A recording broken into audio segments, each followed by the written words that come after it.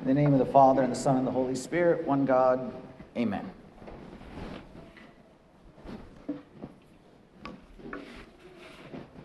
So today, we start a new season in the Coptic Church, and it's the season of Kiach. We talked about this before, about how the church gives us the entire calendar year, and it's broken up into different months. So even though we've been fasting for the past however many weeks, that the month of preparation for the incarnation begins today with the official, with the start of the month of Kiach.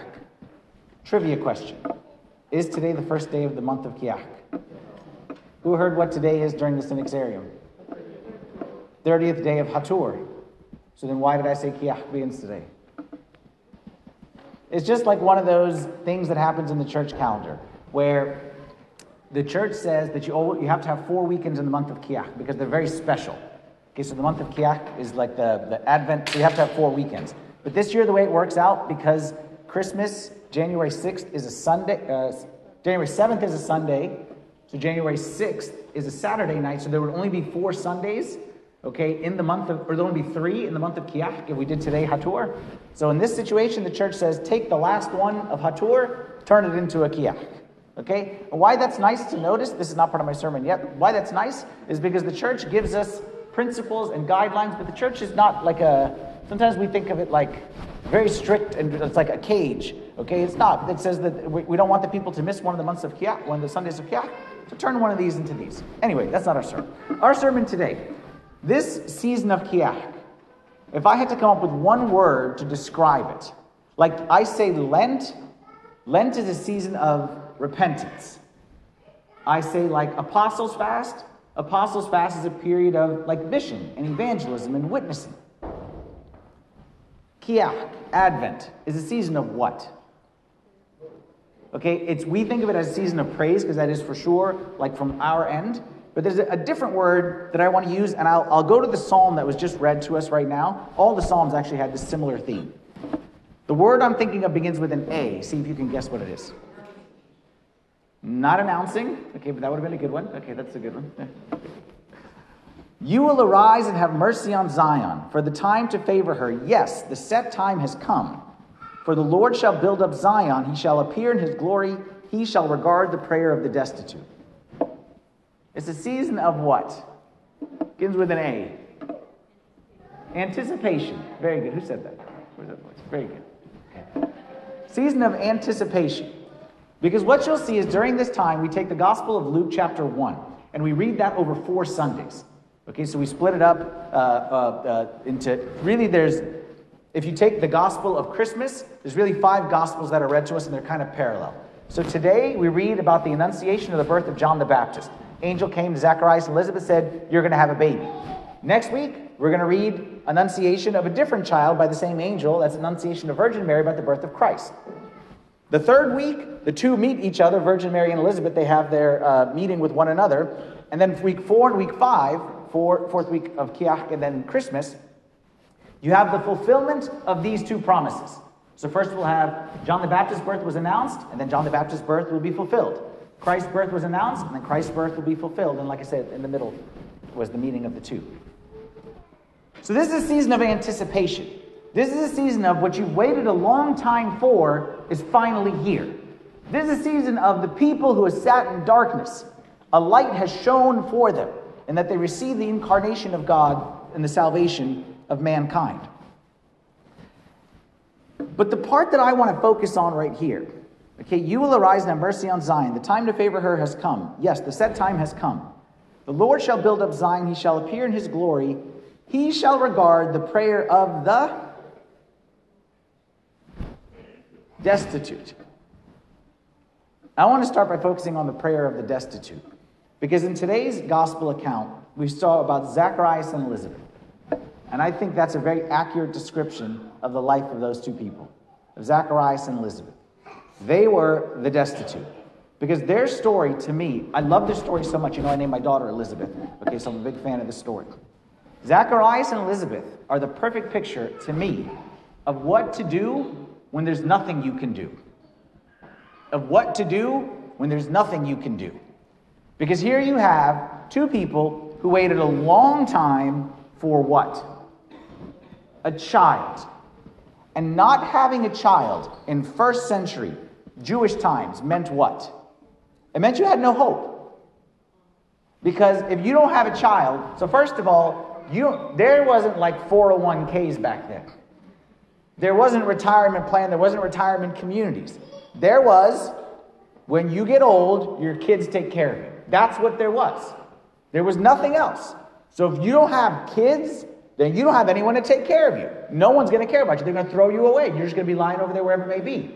It means you don't have grandkids. Not only you don't have kids, you don't have grandkids. And grandkids were seen as like what you're passing on is going to someone, and then it's going to someone, then it's going to someone.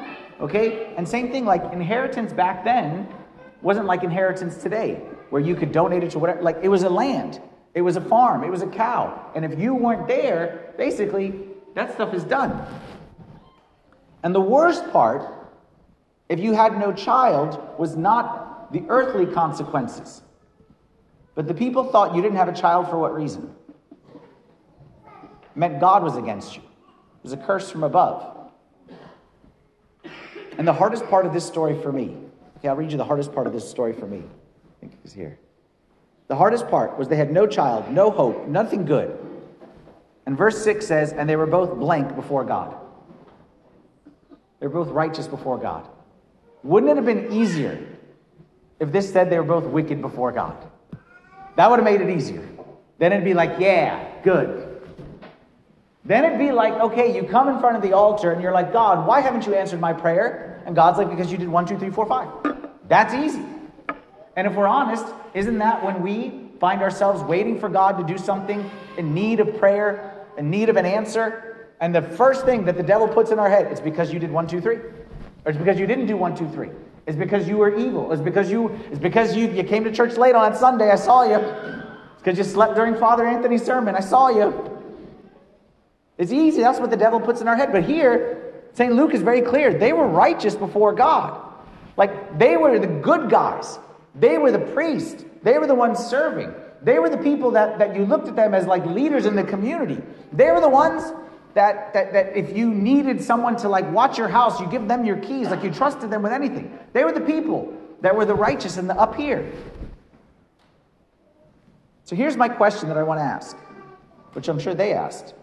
Why did God choose to give kids to others, not give kids to them? For sure they asked that question. And for sure you've asked that question. God, why did you answer her prayer, not my prayer? God, why did you heal his kid, not my kid? God, why did you do this for that family, not for my family? We've all asked that question. Zacharias and Elizabeth teach us two things we're going to look at here today. They teach us what to do in that situation and what to believe in that situation, or think in that situation. What to do when there's nothing you can do, what to believe when there's nothing you can do, what to think. We're going to start with what to do, because believe it or not, what you do comes before what you believe. We think of it the opposite way. It's like, we think of it in terms of like, I don't know if I can, I don't know if I believe, I don't know if I have hope. Honestly, in the beginning, what you do is more important than what you believe. You need to do the right thing, and eventually the belief will come. Trust me on this one. Stick with me right here. Believe comes after do. If I had to come up with a verse that summarizes what you do when there's nothing you can do based on Zacharias and Elizabeth, okay? Based on Zacharias and Elizabeth, I would say it's Psalm 4, verse 5. Anyone know what Psalm 4, 5 is?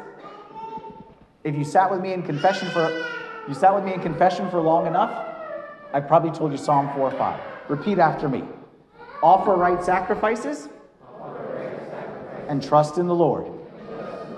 Offer right sacrifices and trust in the Lord. All together. Offer right sacrifices and trust in the Lord. What does that verse mean? Offer right sacrifices means do your job and leave the results to God. Do what you need to do. But what, Father Anthony, what do I do in this situation where I'm not sure what God wants me to do, and I'm not sure why God has it, and I'm not sure where God is? You offer right sacrifices and you trust in the Lord. You know you need to do the right thing. You know you need to offer prayer. You know you need to go to church. You know you need to read your Bible. You know what you need to do. Do the right thing. Leave the consequences to God. Zacharias received an answer to his prayer, the long-awaited prayer, which he'd been praying for so many years. What was Zacharias doing when he received the answer to his prayer? They had no child. So it was, verse 8, that while he was blank as priest before God, as he was blank before priest, as priest before God, what was the blank? Serving. Zacharias got his answer to prayer, not when he was sitting in the back crying, holding himself a pity party, saying, woe is me. He didn't get his answer to prayer when he was sitting in front of the couch on the couch in front of the TV. He got his answer when he was in front of the altar offering sacrifice. Because you know why he was offering sacrifice? Because it was his job to do so. The way it worked back then is the priest, okay, like I said there, his lot was, it was his turn. So they had like a rotation where who would like offer the sacrifice. And it came up for him. And I'm sure if it was me and you, and my lot came up when I'm in this mood, what I would have said is, call Father Timothy, let him do it. I'm not feeling it today. Send in the other priest. Someone else do it. What's the point? I've been offering sacrifice for years and I didn't get any answer to my prayer. Send someone else to do it. You've been in that situation. And when someone comes to you and says, you should pray about it, I can't pray anymore.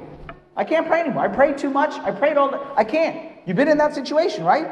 Well, Zacharias teaches us that in that situation, when there's nothing that you can do, and you feel like God is not listening and nothing is happening, what you need to do is you need to do your job. And you need to offer right sacrifices. If it's time to pray, get up and pray. If you need to read the Bible, open your Bible. If you need to go to church, you go to church. And you're saying, why? What's the point? Offer right sacrifices and trust in the Lord. Offer right sacrifices and trust in the Lord. You know who else taught us this? Does anybody know what the gospel last night Vespers or this morning Matins was? Who? Okay, Mark 14. What's in Mark 14? Something about Jesus. Just say something, anything about Jesus. Very good. Something about Jesus. Very good. Okay. Trying to help you out, Mark.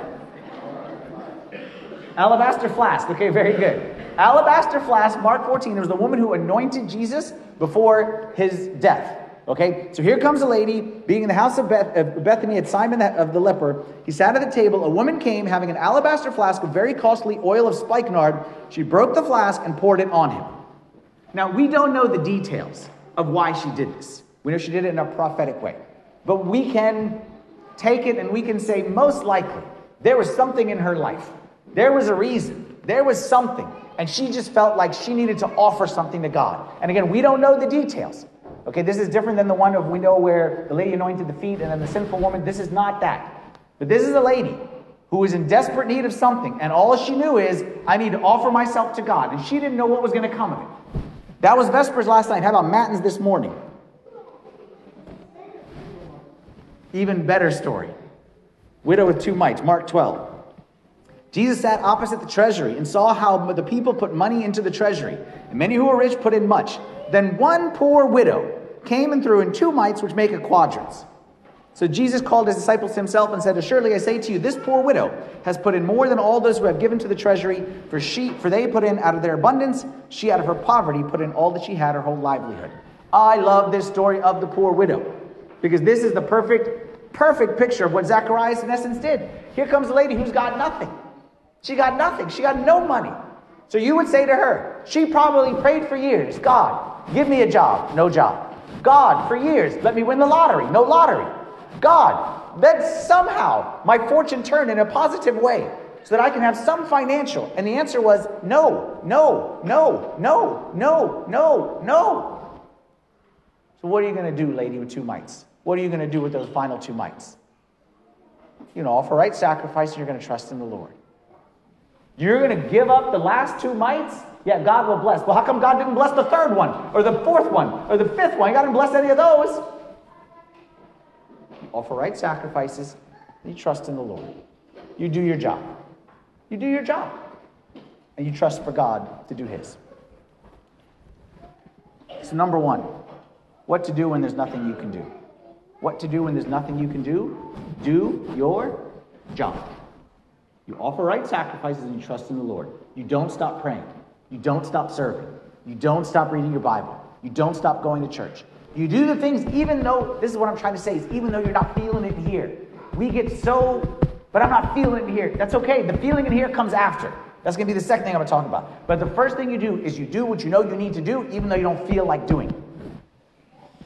And then the second part is, what do I believe? What you need to believe, what we need to believe, is we need to believe, this goes actually back to the Ruth series that we just finished up not too long ago. We need to believe that God is working. We need to believe that God is working, even when we don't see him there. And that's what Zacharias and Elizabeth teach us. Remember back in the Ruth series, we talked about how just around the corner from the worst is God's best. And we talked about how the things that seem like an end may actually be only the beginning. That's the way it was for Zacharias and Elizabeth. Is that what seemed like the end of their life, the end of their story, the end of everything. They lived a whole righteous life, and the end was going to be, it was just going to shrivel up and nothing was going to come of it.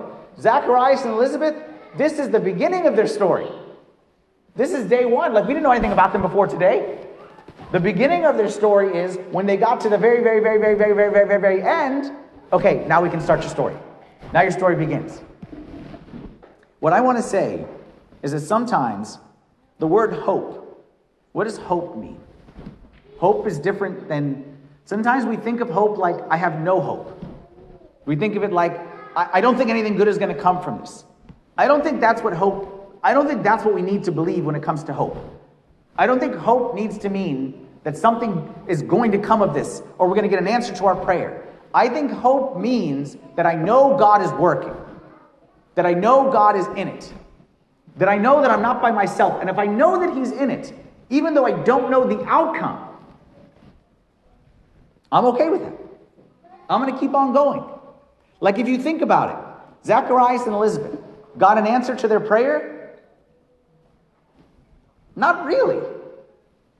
What they prayed was that when they were in their 30s, or probably 20s, they got married pretty young back then, when they were in their 20s, that they'd have a kid, and they'd go to the kid, Christmas show, and probably knows Christmas back then, but like they prayed that their kid would be friends with their cousin's kids, and then when they were in their 30s, they prayed that God would give them something by 40, and then when they were in their 40s, they prayed that just at least, and they kept on praying, and God,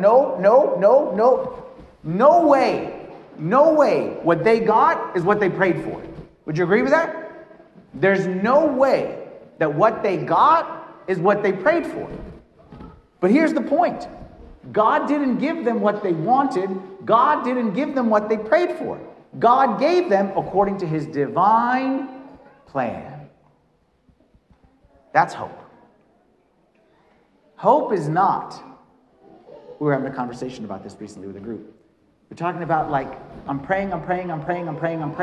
Do I believe? Like, does it mean that I'm going to believe that God is going to give it to me? And what I'm saying is no. I don't know if God's going to give it to you. But I believe that he's working. And I believe that he's in it. And I believe that he's not dead. And I believe that you offer right sacrifices and trust in the Lord. That you keep on serving, you keep on doing your job. And I believe that you're going to get not what you want, not what you pray for. Not what I want, not what I pray for. But you're going to get according to God's divine plan. His perfect, eternal, customized just for you plan. And that's going to be the best.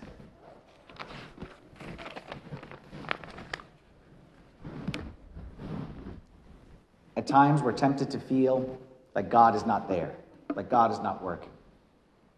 At times we're tempted to feel like God is working in everybody else's life except mine. Zacharias and Elizabeth were tempted to feel that way. All they wanted. They didn't want anything special. They just wanted a normal baby. Just give us a normal baby to play with the other little babies. And God said, no.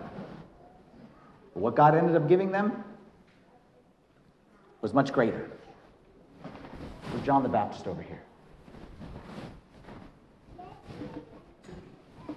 And sometimes, follow me on this one, sometimes it has to get a little dark. Sometimes it has to get very dark for you to see the light. And that's what we were talking about, again, a group of us were chatting the other day, about how Christmas happens in darkness. Christmas is, like Easter is very early Sunday morning, a bright light shone. Christmas is the opposite. It's silent night. It's the darkness of night. It's in the middle of nowhere. but it's a light, the true light has come into the world, but you wouldn't have recognized the light unless there was darkness. And for us, the season of Qiyah, like I said, is a season of anticipation. Doesn't mean a season where all of our prayers get answered, but it does mean a season where the light will shine. The light will shine. And that's our hope, is not answers to prayers, but our hope is that light will shine. And it's our challenge, our goal of this season, is to find the light working in our life. And sometimes it has to be, like I said, a little bit dark to see that light, but guaranteed, 100%, the time has come. That was the psalm we started with. The set time has come. The time for God to come down, shine his light upon his people has come. That's what we celebrate during this time. We're going to do our part. We're going to offer right sacrifices and trust in the Lord. We're going to what? What's that verse again? The verse is? One more time. We're going to? We're going to offer right sacrifices and trust in the Lord. We're going to do what we need to do, even when we don't want to do it, we're not feeling it. And then number 2, we're going to believe, we're going to have hope. Hope not that I'm going to get what I want, but hope that God is working. Hope that God is there. Hope that no matter how dark it is, that it's just a matter of time before that light shines. And I'm here and I'm looking and I know God is in it. I don't know where he is. He's somewhere. But I'm going to keep serving. I'm going to keep on praying and I know that God is in it. We're going to find God. We're going to find the light. And that's what this season is all about. Glory be to God forever. Amen.